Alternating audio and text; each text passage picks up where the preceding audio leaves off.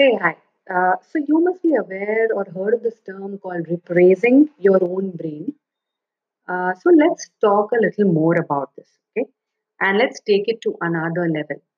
Frustration at your limitations, mistakes, missed opportunities, forgetfulness, or bad habits can generate a lot of limbic activity or emotions, okay?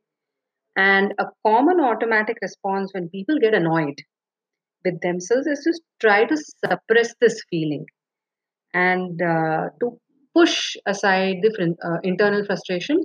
And you know what happens when you suppress your feelings. In fact, it not only affects you, it also affects the environment or people around you. Okay.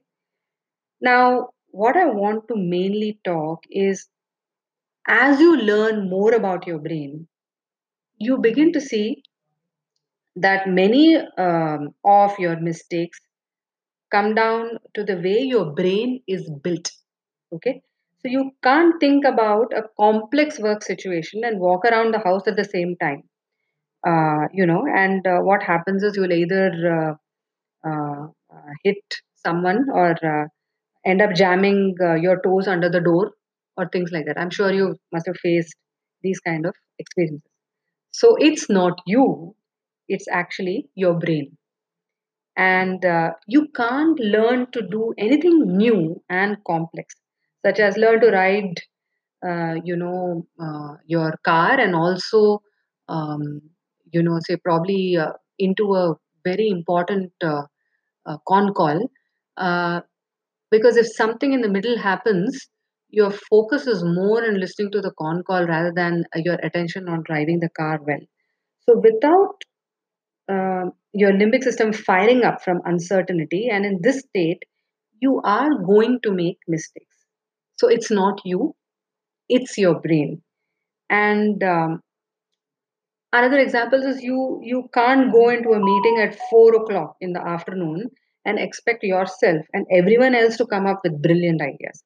It's not you or them, it's your brain. So the next time you're tough on yourself, you can say, oh, that's just my brain.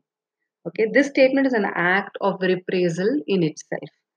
So this approach may be far better. I mean, better a strategy than trying to express your emotions, because as I told you in the previous video, when you express your emotions too much, it only increases.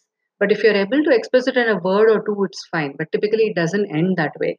So one of the ways of handling your emotions is to reappraise your own brain. So you say, oh, that's just my brain. Okay. And it's probably much better than trying to suppress your frustration about your own mistakes. Okay. So, um, with all this in mind, I think let's probably practice to see if we can actually uh, uh, reappraise our own brain with statements which helps us not to suppress our feelings but to regulate our emotions in a better way. Okay, thanks for listening. Bye bye. Take care.